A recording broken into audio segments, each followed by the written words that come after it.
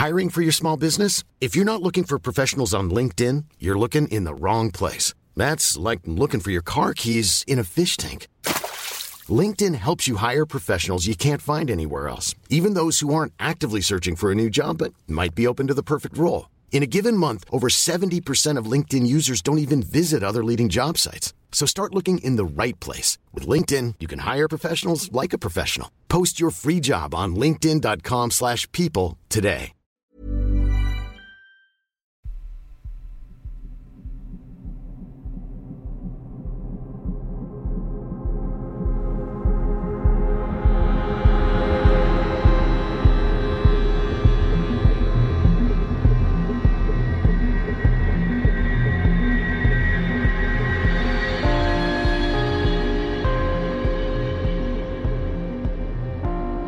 Hello and welcome to 31 Days of Terror 2023, day number 17, and today's story comes from Brandy.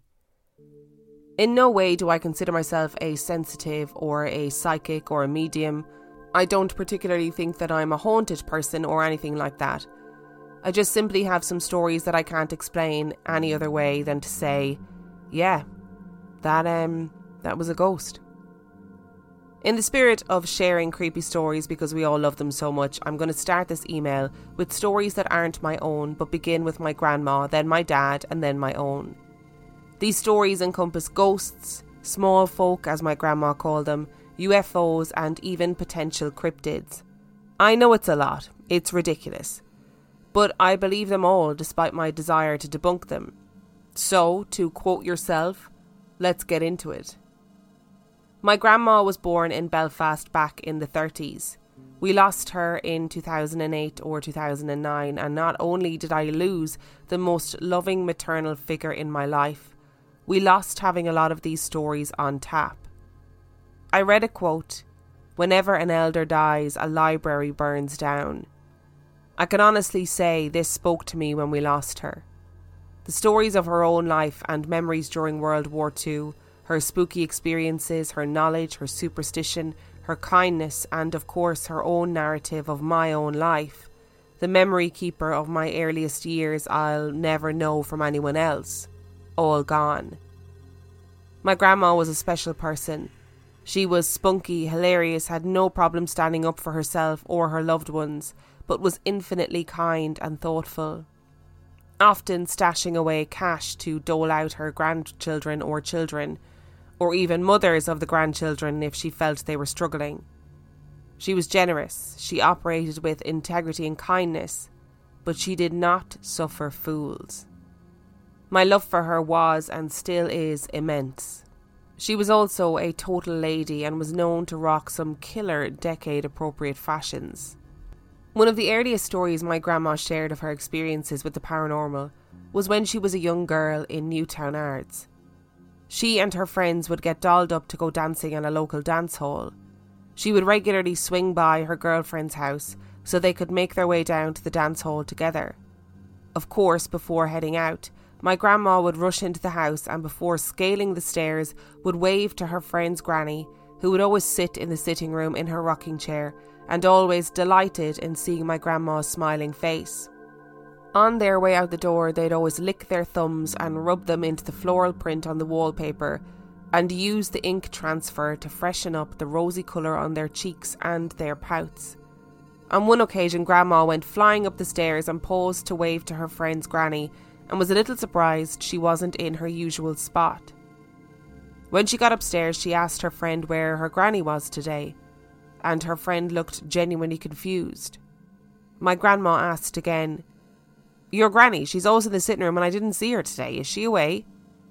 Her friend seemed visibly creeped out and showed my grandma some photos and asked if she saw the lady in any of those images. My grandma pointed her out straight away, still not sure where this was going. Her friend then said, "That's not possible. She passed away a few years ago." My grandma said it shocked her, but she didn't feel afraid. She thought the woman was always kindly when she saw her. My grandma ended up explaining it away to her friend, I'm not sure how, but after that she never saw her friend's granny again. To be honest, the highlight of that story for her was never about the ghost, but how hilarious it was looking back at their choice of cosmetics. My grandma has always been quite sensitive without ever admitting she's sensitive. For example, there are a number of pictures of her visiting the Tower of London looking absolutely miserable. My dad found them hilarious and my grandma would always tut at this. I asked her why she didn't like the tower and she'd always reply with, "I just didn't like it there, it's a horrible place." My dad would always say to me aside, "It's a very active place, if you know what I mean." As a child, I did and I didn't, so I just nodded wide-eyed and accepted that as gospel. Another experience in Newtown Arts was when my grandma and grandpa were walking home from the dance hall one evening. It was not uncommon to leisurely stroll home arm in arm after a night of jiving, and this night was like every other with the exception of a soft blanket of snow that had fallen while they were inside. My grandma did a wonderful job of explaining this evening. The air was clear and fresh and the night was filled with that calm quiet that comes with the audio cushioning of the snow. Street lamps illuminated their walk and it was a truly magical feeling from the way Grandma explained it. This time of the evening was for couples and friends to enjoy each other's hushed company in the fresh night air and greet others doing the same. Nodding hello, nodding good evening, wishing a good night before returning to the conversation being held with their loved ones or friends. This evening was no different.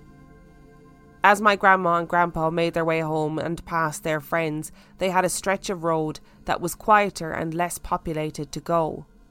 They noticed two figures huddled together also making their way down the road.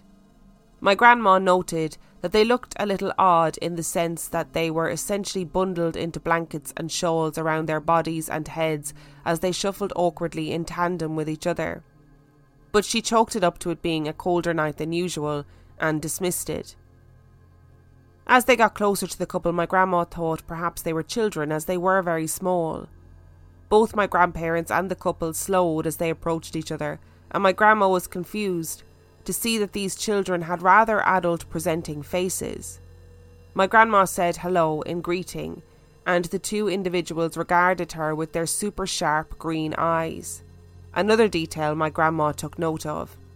And one of them replied, "Good evening, people." The emphasis my grandma observed was on the word people, almost as if identifying my grandparents as humans, in a way that a non-people would. Anyway, the couple giggled, looking pleased with themselves, and shuffled off in the snow, leaving my grandma and grandpa staring at each other a bit befuddled. She legged it back after that. I don't think she much liked the exchange, and knowing my grandma, she was superstitious AF, so if she genuinely thought it was wee folk, she'd not leave herself vulnerable. As I mentioned, my grandma was very superstitious. If asked about it, she'd deny, but that never stopped her from cleaning the house from top to bottom and preparing two feasts on New Year's Eve, one on the dining room table we weren't to touch until after midnight, and the other in the kitchen we could help our hungry selves to beforehand. This, I read, was an old Irish tradition of out with the old and in with the new for the new year. Also, it's bad luck to clean on New Year's Day. The dining table meal was in place so that the new year began with food on the table for a bountiful and prosperous new year. Not that she would ever explain that. In addition to the specific activities around New Year, she also kept a horseshoe by her ashtray, threw salt over her shoulder, and God help the person who decided to put their shoes on the table. In a tender moment as well, when I was pregnant with my son, she insisted I didn't give him my grandpa's name. I told her I was considering naming him for my grandpa, who, by the way, is still alive and kicking. I just love him so much. As she had lost a baby with the same name and I had lost a little brother with the same name. I never knew about her loss and she found it difficult to tell me about it, but I reassured her I wouldn't use the name. In addition to being quirky and superstitious, another thing we just accepted as our peculiar grandma's characteristics was her aversion to certain people and activities. This is worth sharing though, so here it goes. My grandpa was crazy smart and they ended up emigrating to the Pacific Northwest for my grandpa's career. He was recruited to work for a very high-profile aerospace company as an engineer, so off they went as a cute little Irish couple with their 2 sons aged 6 and 14. They settled into Washington State suburbia, which at the time was heavily wooded with loads of space between houses, filled with moss, pine trees, lush greenery and nature. All the wonderful things that the Pacific Northwest has to offer. My dad was able to grow up as a rough and tumble little boy, making his way around the woods with his posse of friends and having all the adventures. My uncle, who was older, also had his own adventures and even named one of the sharp curves of the road Drunk Dog's Corner, because he wrecked his first car there because a drunk dog went into the road and he had to swerve to miss it. We all laugh about it now, but the only drunk dog was my underage drink-driving uncle at the time. The area they lived in remained magical and forested and wooded all the way into my 20s. Driving there was an effort, but so worth it. Some of my happiest, if not all of my happiest memories from my childhood are from my time with my grandparents in this location. If you're ever curious or would like to look it up, the place is called Black Diamond, Washington. My cousins and sister and I would spend nearly every weekend with our grandparents. Our grandma was more of a maternal figure to us than our own mother at times, most of the time. While I can't speak for my cousins, we all collectively agree that this place was our safe haven, and our love for Grandma and Grandpa was limitless. We had very different home lives, but at Grandpa's and Grandma's we were loved, cared for and given amazing experiences we'd not be able to have otherwise. We would regularly take day trips to beautiful spots in Washington State, like Flaming Geyser Park, North Bend, to see Snoqualmie Falls. If you've seen Twin Peaks, you'll know the waterfall I speak of. Mount Rainier, the Olympic National Park, Leavenworth. So many adventures we'd never have had without my grandparents teaching us how to be tourists in our home state. Always playing oldies on the radio as we drove, always stopping for lunch, always ready for an impromptu photo shoot by my grandpa. Grandpa always ready to discuss Washington State history and the indigenous people it should belong to. We grew up with a respect and appreciation for where we lived, thanks to them both. Despite our weekend adventures out and about, there were also certain things we couldn't do as dictated by our grandma. Always the worried maternal figure, my grandma would absolutely 100% forbid us from playing in the front yard of their home. Of course, this drove us nuts because there were so many kids in her neighbourhood that would play in the driveway across the street. Basketball, bikes, roller skates, sprinklers, you name it, they did it all. And while we loved our grandparents, the house wasn't always kid-friendly. We watched a lot of movies and played a lot of dress-up. If we ever wanted to venture out, my grandma insisted that she would stay with us. This was the 80s and the 90s, so this wasn't the norm. Generally in those times you'd be booted out the door and wouldn't be back until the streetlights started to turn on. So yeah, we all thought Grandma was a bit nuts. She'd never let us venture further than the driveway, so it just kind of defeated the purpose of trying to befriend the neighbourhood kids. My grandma just didn't want us mixing. She'd sit on the step watching us play as she nervously bounced her leg and smoked her cigarettes, urging us to come in now girls, we'll play inside. Years later I came to find out that the dad in the house across the street ended up being a paedophile and had been outed by a number of the neighbourhood children who had been abused by him. I remember her being slightly smug about it. I knew I didn't want you over there, I just didn't know why. So overall, Grandma was quite an intuitive in addition to seeing full-on apparitions. One of the other rare occasions she shared an apparition story with us when she went to Eastern Washington with us and we stayed in the home of my cousin's other grandmother. From what I remember, she really didn't enjoy the stay and we ended up booking a hotel. She explained that the little old lady who lived there before my cousin's grandma moved in was still there and wouldn't stop waking her up. She was more annoyed over the loss of sleep than seeing a ghost, which leads me to believe she probably had an infinite number of similar stories she never shared with us, and I can only imagine why not. This ability or attunement or whatever seems to have passed down to my dad, as he has had a number of similar experiences as my grandma that he has happily shared with us. With the exception of Mrs. McGinty, he would get teary-eyed with fear when he talked about her. When The Sixth Sense came out, I remember telling my dad I wished I could see ghosts like that. His reply was, "No you don't, trust me." I pushed him into explaining why he felt that way, and he reluctantly went on to explain that his childhood was similar to that, and he didn't even realise it was weird until he was a teen. He said he managed to shut it out when he was a teen or young adult, but had recently opened the floodgates a bit again. This conversation opened up a whole new dynamic for our conversations going forward. To give a little bit of background on who my dad was, he was simply just the best. He too is gone now since 2014, but the grief is still a solid lump in my throat. Jamie Anderson said, "Grief, I've learned, is really just love. It's all the love that you want to give but cannot. All of that unspent love gathers in the corners of your eyes, the lump in your throat, and in the hollow part of your chest. Grief is just love with no place to go." That sums up how I feel about my dad. If you asked his best friends who he was the hedonistic artistic friend who would never say no to a party or a camping trip or a Grateful Dead Fish concert. If you asked my grandparents who he was their beautiful, creative, exuberant and crazy intelligent child prodigy. If you ask me, he was my soulmate who made me laugh and loved me unconditionally in a way I could never imagine anyone else ever loving me again. In his later years, after life knocked him back a bit, losing a child, getting a divorce from an unfaithful partner, heartbreak after heartbreak, Peter Pan syndrome, he leaned rather heavily on alcohol, which really affected his ability to enjoy life and ultimately led to his passing, as alcohol tends to do with many. But I have to say, despite all of that, he still remained the hilarious, artistic and kind soul all the way to the sudden and unexpected end. Much like his mother, my dad did not suffer fools. If my dad didn't like you, you knew it. Luckily, there weren't many that he didn't like. Also, like his mom, he saw ghosts. A lot of them. And he had 3 descriptions for what they were. Elementals, potentially scary, most disliked encounters. Had never been human, intelligent and interactive. They could be good or bad. Tied to the elements or the earth or a location.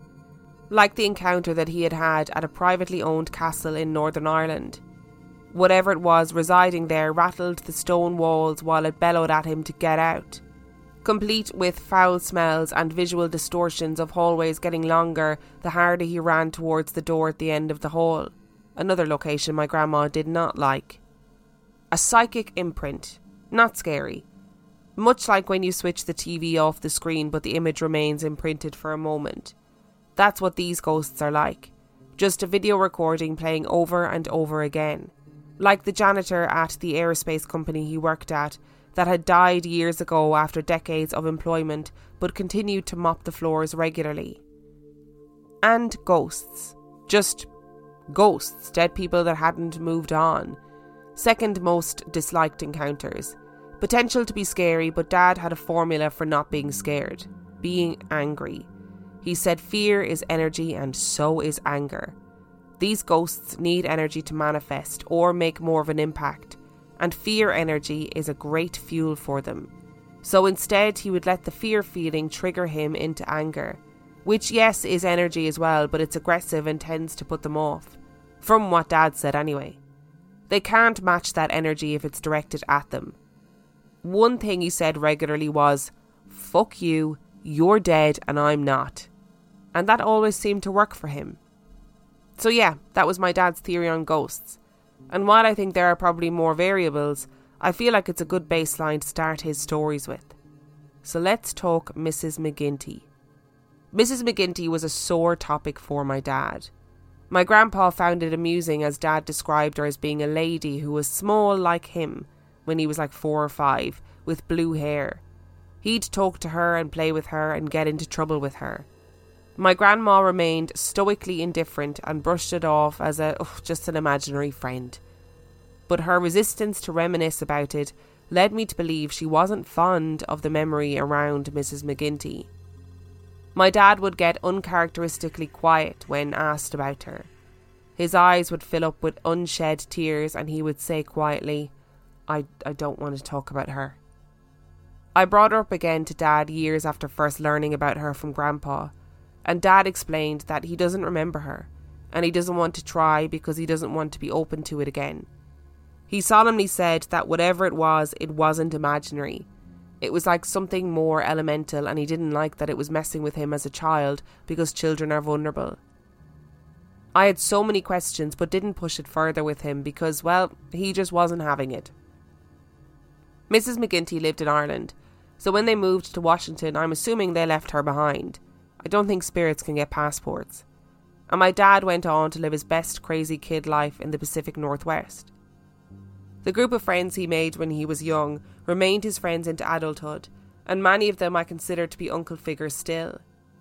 As teens in that awkward time period before driving, but with that desperate need for independence, they would sneak out into the freaking woods alone because you literally had to walk miles to meet up, and it was very rural where they lived. They would meet each other at the lake to drink or smoke the devil's lettuce and go swimming in the dark. My dad's best friend Aaron lived on the lake, so his house was the last stop before they made their way to the boat launch, where they do whatever it is 14-year-old boys do in the middle of the woods at night. Once the kids had collected Aaron, they started making their way to the boat launch when they heard a car coming. All the lads jumped into the bushes off the road to hide. You never know who might catch you and send you home or tell your parents. Once the car had passed and the coast was clear, they were about to make their way out of the bushes when they heard some rustling across the street. They all instinctively remained in the bushes, all four of them, and waited for the rustling to stop. As they waited, my dad explained that a group of very, very small men stepped out of the bushes. They were whispering and talking to each other in a language he didn't recognise, and they were dressed in very natural garb. Loincloths, furs, etc. Apparently they didn't appear to be taller than his shins. They carried spears and rudimentary weapons, and it was very clear that they were proceeding with caution across the street to the greenery on the other side. When the subtle chatter and rustling had ceased and the small men were out of earshot, they all tumbled out of the bushes, understandably freaking out and marvelling at what they had all witnessed. I feel like I should explain. This was pre-lake party time, so no mind-altering substances were in use yet, and they all swear that it happened. Sadly, Aaron ended up passing away when they were in high school. His car rolled over him. It's my understanding he was trying to push it up a hill and lost his footing. He suffered internal injuries and was hospitalised a few days before he passed. But what's worse was that he was still conscious or awake when he was in hospital, and he knew he was dying. But I suppose it's also a blessing because my dad was able to spend time with him. He stayed with him until the end. One of the conversations they had while he was with him was remembering the little men in the woods. My dad said to Aaron, "It really happened, didn't it? Like, we saw that, right?" About the little forest tribe. And Aaron agreed on his deathbed, no less, that yes, they absolutely did see this and still had no explanation for it. Who were they? I literally have no clue. Do I believe my dad? Yes, 100%. Who the hell they were though, I don't know. The woods were vast at this time. I suppose if an indigenous community of literally teeny people wanted to survive, I'm sure they could have. But I've still no clue what the hell they were. PNW wee folk? Vivid imaginations of boys in their teens who loved Tolkien? We may never know. The friend that passed away had an older brother who ended up inheriting the family lake house, there by the spot where they saw the little men, and close to the boat launch party spot. As an adult, my dad ended up renting this house from his friend's brother. We will refer to the house now as the lake house, complete with caps, because it certainly commands this level of respect and fear. But we'll come back to the lake house, as this is jumping too far ahead of my dad's timeline. I know I keep gushing about my dad, but he really was so fucking cool. As a kid, he was very into monster makeup and special effects makeup. He had so many ghoulish masks hanging around that he had crafted when he was younger and passionate about creating things from the batshit and truly magnificent imagination of his. My grandma would sigh in exasperation, sending the boys home to their mothers for dinner with prosthetic injuries and seeping bullet wounds after coming over to play. He was such a ghoul, but it was amazing. So naturally, I kind of took his stories from his young years with a pinch of salt. For example, he swore up and down that a silvery disc of a UFO kept pace with his parents' car once when they were driving through the winding, wooded and sloping path to their home. It kept pace on the left side of the car, so my dad and grandpa were able to see it, and my grandma was serenely oblivious to it, smoking her Bensons out the cracked window on the other side. Did it happen? I don't know, but it's a great story from the memory of a kid. Then he grew up a bit and enjoyed partying a lot, so some of the stories around those times I also took with a pinch of salt. Not that I think he was lying, just that he may or may not have been experiencing the effects of psychedelics, as he was known to partake in from time to time as a young adult. And teenager and adult and mature adult. One story in particular had me convinced he was tripping, though he swears he wasn't. He emphatically explained that this was a party in the Kent Valley, and that he didn't know too many people there. And what's worse is that there were a lot of bikers, and according to my dad, bikers were the worst. Just the worst. So he said that's not the situation to be tripping in. I have my reservations about this and you'll understand why. Apparently it was getting dark and the house was relatively posh, so I've no idea why bikers were there. And he was standing on the back deck which overlooked a large hillside. Apparently, he wasn't the only one to witness a giant rabbit come out of the woods and creep around the tree line, and apparently it wasn't cute. It was some sort of terrifying atrocity of a rabbit that would have towered well over the height of the second floor deck had it been closer. My dad took his leave from the party. I'm not sure what to make of that one, but my God, if it's true, what the actual fuck? Okay, so my dad wasn't all party. He was crazy smart. He also worked as an engineer for the aerospace company my grandpa worked for. He was incredibly intelligent and tended to excel at whatever tasks or activities or hobbies he got involved in. I've never known anyone like him. He could build a computer, he could survive in the wilderness with a pocket knife, he could create an entire prop and prosthetics inventory for a gruesome horror film, he could fence with swords, but I'm sure he could have built one too if he needed to. He taught martial arts to law enforcement, he had a crazy good memory, he was an astronomer, he had a green thumb, he had a keen interest in science and physics and chemistry, he knew tons of first aid stuff, he would devour books quickly, could mimic any accent, and really good ones too. Not once did I feel secondhand embarrassment when he'd try. He knew how to do so many things. What makes me sad is how much about him I don't know and never will, because my God, there was probably so much more. So I suppose before we enter the lake house era, we've got to cover another story or two. He and my mom rented an apartment that overlooked a valley when I was a baby. At the time he was working full-time and also going to college. Between that and a new baby, he was pretty sleep deprived. One night he got up in the middle of the night and was feeling thirsty, so went into the kitchen where he poured himself a glass of tap water in the dark and drank it absent-mindedly while looking out the window.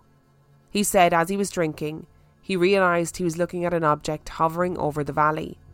It was some sort of oval-shaped object just suspended in the night sky. His brain was like, aha, the camera, which was just on the kitchen table. He put his glass in the sink and went to retrieve the camera when he heard his own voice inside his head say to him, "You don't want to do that. Go to bed." He stared at the object for a few more seconds and then turned and went back to bed. He said the next day he recalled it all and was proper freaked out about the voice in his head, more than the freaking UFO. Sorry, Emma, I know you hate alien talk, but I promise that's where it ends. But not the ghosts. For example, Pike Place Market. We actually never went together until I was a teenager. We'd both been there multiple times, but never together bar one time when I was a child and my grandparents were with us. I always enjoyed when my dad and I got to do these things together. When I was a teen, he was drinking a lot more and it was hard to get him out and about to do stuff, so when he did, it was always an adventure. We made our way past the fish stalls and into the lower parts of the building where they housed all the amazing little bespoke shops that are full of character and generally a lot less populated with punters than the market stalls. I remember walking down an empty-ish hallway with him and then suddenly getting a little shimmery lurch in my stomach. You know that feeling when they say someone's walked on your grave? All the little arm hairs stand to attention, just a brief moment of that. I glanced to my dad, who was already looking at me with an amused glint in his eye. "Did you feel that, kiddo?" he asked. I think so. What was that?" He kind of smiled softly and then looked around and surveyed the hall as he sauntered down it in the confident and brisk way he tended to carry himself everywhere. "Oh my God, Dad, what was it? Tell me." Annoyed now because he wasn't satiating my curiosity. He looked at me and he goes, "The air here, it swims. This place is so active, it's like ghost soup. The air is swimming with shit." By shit, I imagine he meant ghosts and spirits and imprints. I still don't know what he saw and what I felt, but who knows. And while the flying fish of the Pike Place Market and the world's very first Starbucks tend to be the hot tourist spots, there were 2 spots my dad insisted we go. Tensing Momo so he could pick up some of his favourite Nang Champa incense, and of course, a lifelong favourite of his, the Market Magic Shop. We'd go in and look at all the random paraphernalia that would light up a child's eyes when it comes to mischief making, and then we'd make a stop at the in-shop fortune-telling machine where we'd print out little cards with our fortunes on it. Years later, in the same year he died, I came home by myself for a visit after living in Ireland with my then partner and our son. I'd been away for 6 years and had missed my dad terribly in this time, feeling immensely guilty for not being there for him when he was hitting rock bottom with drinking. It wasn't what I wanted, to be away. It's just what life handed to me. When you have an Irish partner and an Irish passport and a child together, it just kind of had to happen that I made the move. You can tell that I still struggle with these choices and the consequences, but I digress. So yes, years later, after this first jaunt to Pike Place Market and a crazy long time away from home, I got to reacquaint myself with Seattle and surrounding areas, slightly shell-shocked by my grief and disoriented by my feeling completely between places. I found myself visiting Seattle city centre one day and booking a hotel, and without thinking about it, making my way down half-heartedly to the Pike Place Market. Half of the inner me screaming with excitement that I was finally home, but the other inner half of me couldn't shake walking around totally removed and disassociated from everything through a haze of mourning. Grief is debilitating sometimes. I don't know how I managed it, but somehow I found myself at the magic shop. Happy memories just turning to tears because I wasn't ready to think of them in the past tense, or as something I'd never have with him again. I realised I needed to leave because I had a full face of makeup on and there would be no salvaging it if I started to cry. But I stopped when I saw the fortune teller machine. I figured, fuck it, and put in the coins. The machine did its rickety dance and the mannequin robotically shuffled around before a little card popped out for me. Was it a message? I don't know, but it certainly felt like it could be.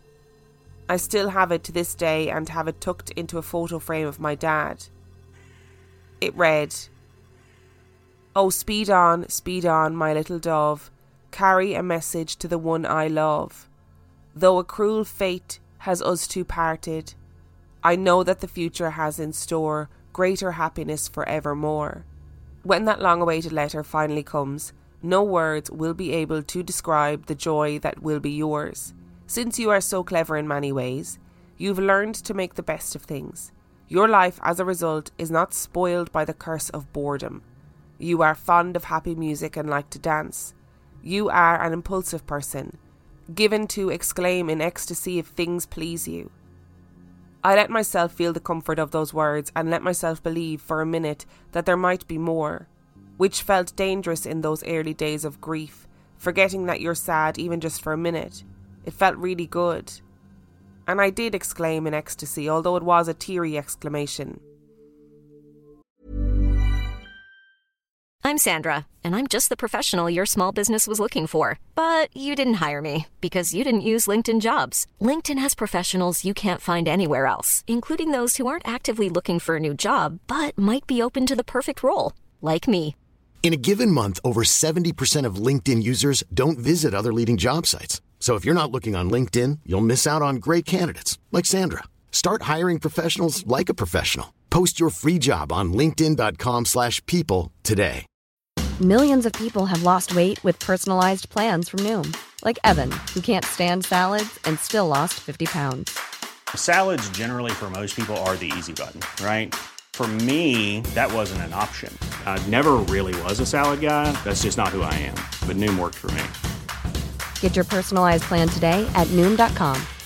Real Noom user compensated to provide their story. In 4 weeks, the typical Noom user can expect to lose 1 to 2 pounds per week. Individual results may vary.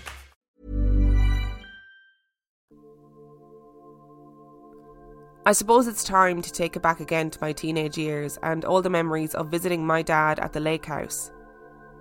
Prior to actually seeing the lake house, I heard about it from my dad.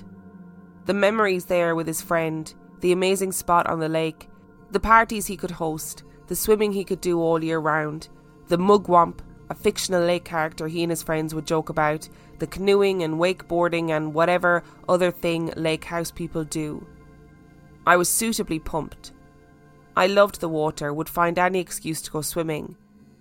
Oh, that river is glacier water. It's cool, just takes a second to acclimatise.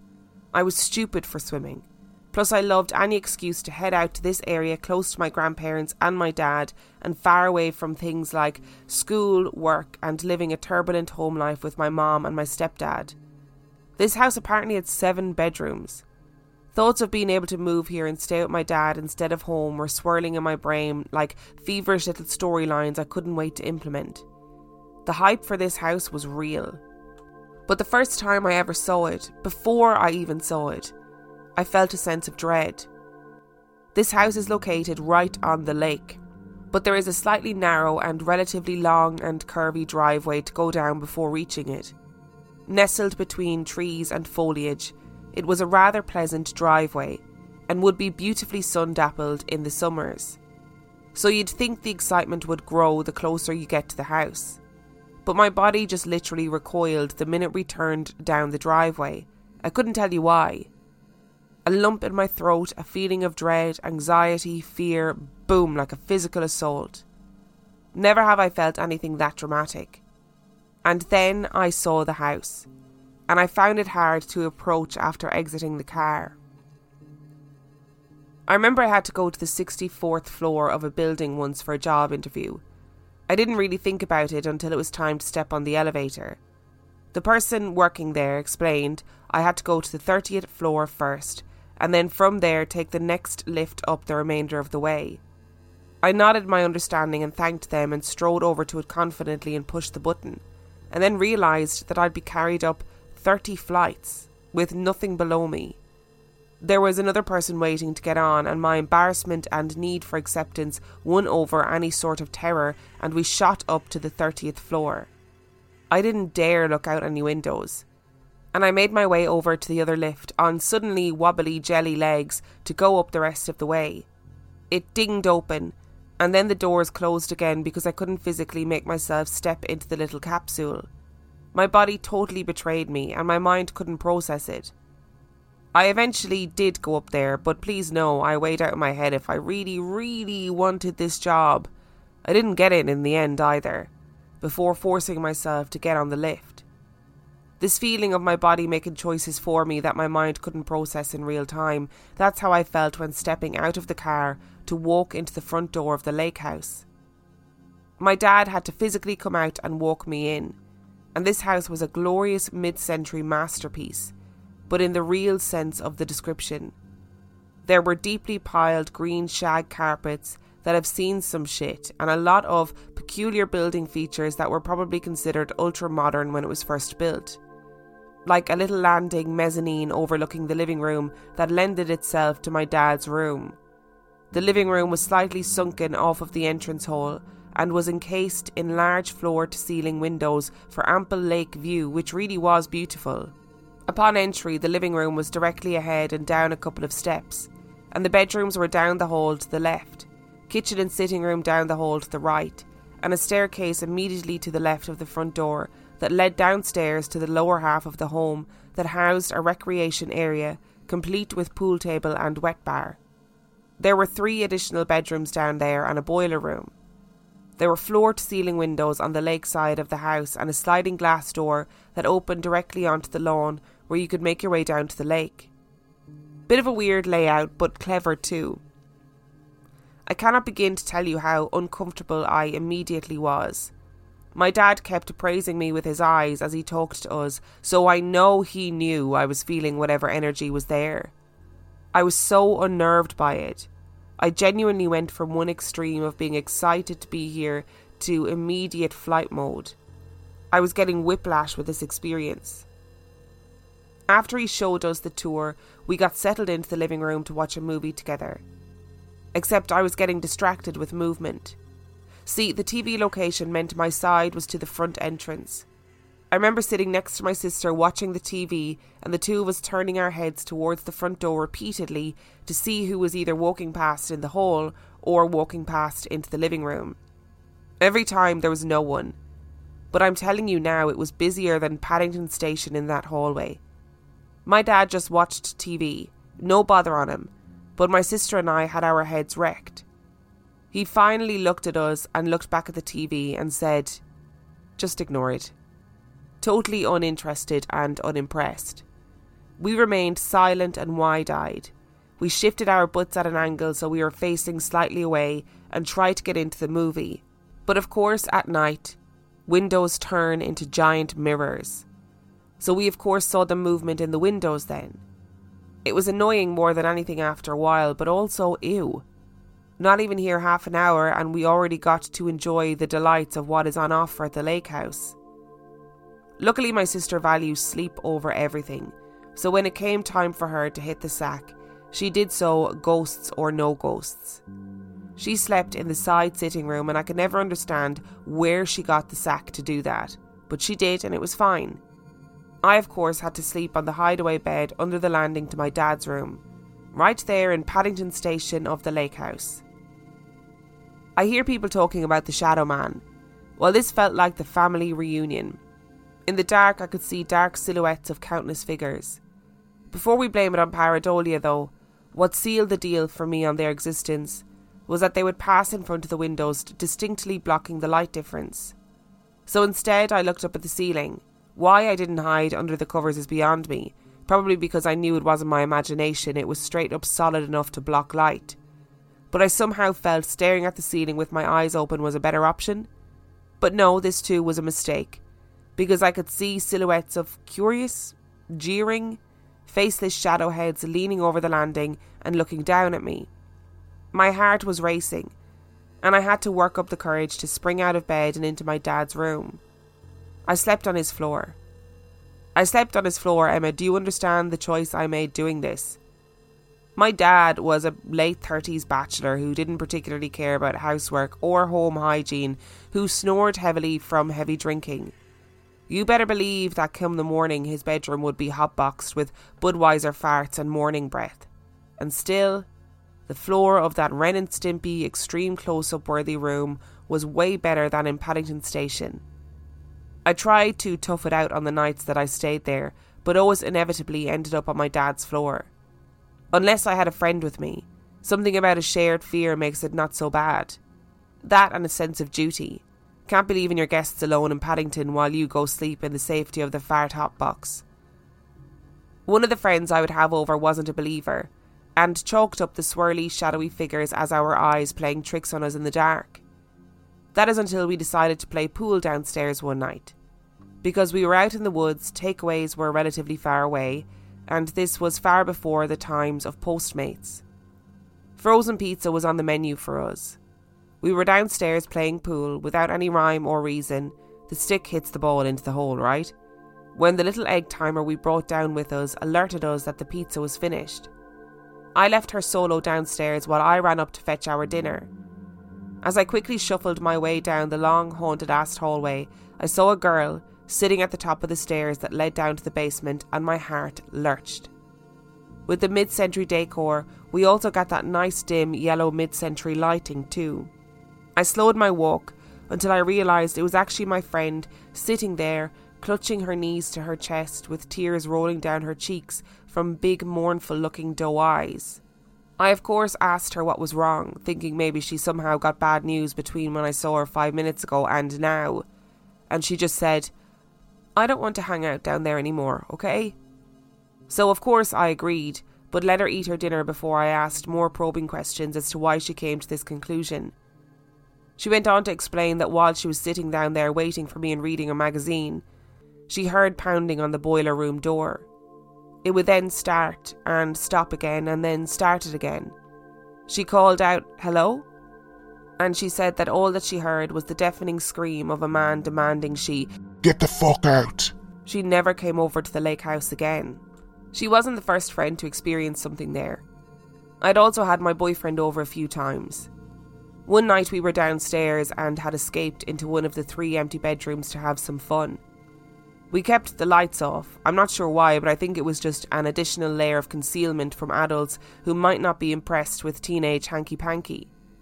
So while we were spending time together, my boyfriend at the time kept hitting the floor by my head on either side. Just slap and then scrape. Eventually I was like, "What are you doing, weirdo?" And he replied, "There's so many spiders down here and they keep crawling at your head, but I want to keep going." He certainly had his priorities straight. That freaked me out, as I hate spiders, but when we turned the lights on, the carpet, which, by the way, did not match the deep piled shag upstairs, it was a nice, tidy, modern cream carpet, was clear and clean. No sex-smooshed spiders, no spider shrapnel. The place was devoid of spiders, dead or alive. My boyfriend was truly perplexed and said matter-of-factly, "That's fucking creepy." I mean, the lake house wasn't great if you were alone, but with company it was actually such an epic place to live. The summers there were amazing.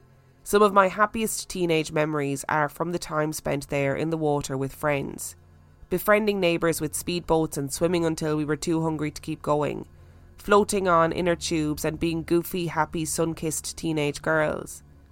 My grandparents even made the odd appearance, and my friends gushed over their Northern Irish accents. One time we promised to make them dinner and looked up a recipe for crab cakes in one of the cookbooks that lived in the lake house. We made a big to-do of ingredient shopping and being super extra about setting the table for them.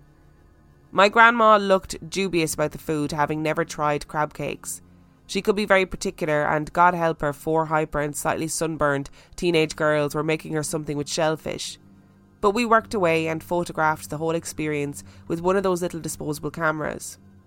We set the table for them, and they sat on the deck and ate like kings. My grandma ate 3 crab cakes and could not get over how delicious they were. Following this experience, my grandma would find herself ordering crab cakes the odd time on a menu, only to find with disappointment they were nothing like what we made her. We were so stoked to print our photos and were exceptionally disappointed to see that every single photo was ruined. It looked like someone had greasy fingers and took pictures after touching the lens. But then we realised it was always in a different spot. Every single picture had some sort of white mist or distortion in it. Instead of being creeped out, I was more angry because it was a proper core memory and we really wanted to have photos to remember it. But the lake house giveth and the lake house taketh away. It gives a good recipe book, but it takes away the photo documentation, apparently. So fast forward a couple of years and my dad and I decide to throw a Halloween party at the lake house. We had enough rooms that guests could crash over and we figured it would be a good time. I invited all my friends from work at Starbucks and my remaining friends from high school, and he invited his friends, and we had a pretty epic party. We even hired a DJ. Everyone had an amazing time. Except one of my friends. I was coming upstairs and she was leaving in a hurry. "Well, where are you going? You weren't even going to say goodbye." She told me she'd explain tomorrow and that she just needed to go. She can be a bit shy, so I figured maybe it was all a bit too much and let her go. The next day I rang her and asked her if she was okay. I was such a people pleaser and was genuinely worried that maybe I'd neglected time with her at the party. She explained no, not at all. She knew some of the people from my job there, but she saw something that unsettled her. She was sat at the kitchen table and was chatting with someone who was pottering around the kitchen when she realised something weird about the reflection in the window. So again, in the dining area there were very large floor-to-ceiling windows, and at night they became glorified mirrors. She said that in her reflection she saw someone sitting at the table with her. Someone who had a horrifically burned looking face. It took a minute for her brain to process this. After all, it was Halloween and people dress up. So while her brain buffered to process what her eyes were taking in, she made two notable points to herself. The person was sitting, but very low, almost like as if it were a lower level of the house. And number two, the person in the reflection was not in fact sitting in the room with her. She blinked. She looked away and back, and it was still there in the reflection staring at her. She bolted, and that was her experience at the lake house. I told my dad about this and asked him if the place was haunted. Of course I'd asked him this before and he'd exhaustedly say no, of course not, it's just an old house. But then this happened and I was like, okay, you need to spill, this house is so haunted. And he said, well, I mean obviously, but I didn't want to freak you girls out. Nothing here can hurt you. And then he went on to quote my favourite book of all time, The Shining. It's just pictures in a book, Danny. Me being impatient pressed further, and then it all came out. Well, I just think the fact that the person was burned is interesting. Did you know that this place was partially burned down twice? No, I didn't. Apparently, his friend's dad befriended a lot of unsavoury types in his period of empty nesting. A lot of bikers and others of this ilk would frequent the lake house in the final years of the old man's life. A lot of rowdy parties resulted in brawls and apparently burning of the house partially, particularly the kitchen dining room area. Was that an angry burned biker ghost just chilling on a chair on what used to be the level of the old dining area? Maybe. My dad then went on to say that the place might seem active now, but it's actually a lot quieter than it was when he first moved in. The bouncing ping pong ball in the bathtub that the cat was certainly not playing with because he was sitting on my lap was mere child's play compared to what my dad dealt with initially upon moving in. He said that mostly what is here is residual energy. However, what my friend experienced in the boiler room being shouted at was more prevalent everywhere in the house. He said he had to go into each room and face what was in each room one by one. He said he brought his favourite Nag Champa incense around with him and sat cross-legged on the floor of each room and basically confronted every energy he found. He repeated his mantra, I'm alive, you're not, fuck you, this is my house now. He didn't want to talk about what he saw or experienced in depth. I think this home had a lot of memories for him. His best friend was raised there, and I could only imagine this may have had something to do with what he was facing, whether spiritually or even just emotionally. When he finished doing this Darren cleanse, he felt pretty good about everything. The house felt cleaner to him. He'd still experienced the odd push as he was walking down the spooky-ass haunted hallway, but beyond that it was his castle and he was the king. After the lake house, he lived in a couple other locations before his death. I'm sure they all had their stories, but nothing compared to the lake house. Not even the house he shared with a friend in a town called Inumclaw, where they'd hear babies crying and women wailing. You see, it used to be a home that women would go to have babies back in the day. I've no clue what they called them, but that's what it was. Even that was not scary compared to the lake house. One last bit before I close this off. My dad shared the lake house with two friends. One of them was named Doug. Doug was a kind man. He was an introverted, gentle giant of a man who loved Devo, and even owned one of those weird red hats from the Whip It music video, and beer and watching movies. I never got too close to Doug, but I would always chat with him. I had a soft spot in my heart for him because I felt like he was probably very lonely. When I was around 20 years old, I had a dream about Doug. I can't remember the context of the dream, but he kept trying to hug me and it scared me. Doug and I never had that kind of relationship, but he kept trying to hug and hold me and wasn't saying anything. And I kept saying, "What are you doing, Doug? Stop. Why are you being weird?" I woke up feeling kind of creeped out, but chalked it up to having too much cheese too late the night before. A few weeks later, my dad rang me. "Sweetie, I have some bad news. Doug passed away. It took me a minute to process this. We hadn't really seen him in a couple of years as he had moved out on his own after my dad left the lake house. "Oh no, Dad, I'm so sorry. What happened?" Genuinely upset for him and Doug. I really hoped that he would meet a nice lady and live happily ever after. My dad went on to explain that they weren't sure the cause of death officially, but they reckon he fell asleep and just didn't wake up due to heart failure. Because he was such a loner, the only reason we knew was because his sister hadn't heard from him for a couple of weeks. He had passed and nobody knew for weeks, and this felt horrible, like we'd all somehow let him down. But then I remembered my dream and realised I probably had it around the time that he passed. Was Doug saying goodbye to me? And I just told him he was being weird. I cursed the dream, but really do hope it was Doug saying goodbye. I'm touched and surprised if it was, that I was important enough to him that he'd make a pit stop on his way into the next great adventure. As for my dad, I think I had a visitation dream of him too just before the year anniversary of his death. All year I had despaired that I genuinely didn't feel him. I just didn't. Not in the way I might have felt my mom or my grandma when a song comes on or I smell a certain perfume. I just couldn't see the connection between what I was experiencing and him. None of those little comforts that make someone feel like their loved ones are still with them in spirit. Only my little fortune teller card. And I tried. I talked out loud to myself, to my dad. "Please let me know you're okay. Please let me know that you know how much I love you. Please show me some sign that you know how special you are to me. Please make me less scared of dying." I had a lot of dark nights of the soul the first year. Hell, the first few years. I've lost a parent and a sibling before I lost my dad, but the pain when he died was just unimaginable. I was desperate for anything, a visitation dream, an apparition, even just the smell of his soap. I'd even take that Ren and Stimpy floor, anything, but no, nothing. I eventually got to a place where I took comfort in it though. These song lyrics sum up how I felt about not hearing from him. "You're so serene, careening through the universe, your axis on a tilt. You're guiltless and free. I hope you take a piece of me with you." I took comfort in the idea that he was exuberantly heading on to the next adventure, maybe into Mordor, maybe in the TARDIS. But all I know is that he isn't here, and none of the things that kept him prisoner in his own life would hold him back anymore.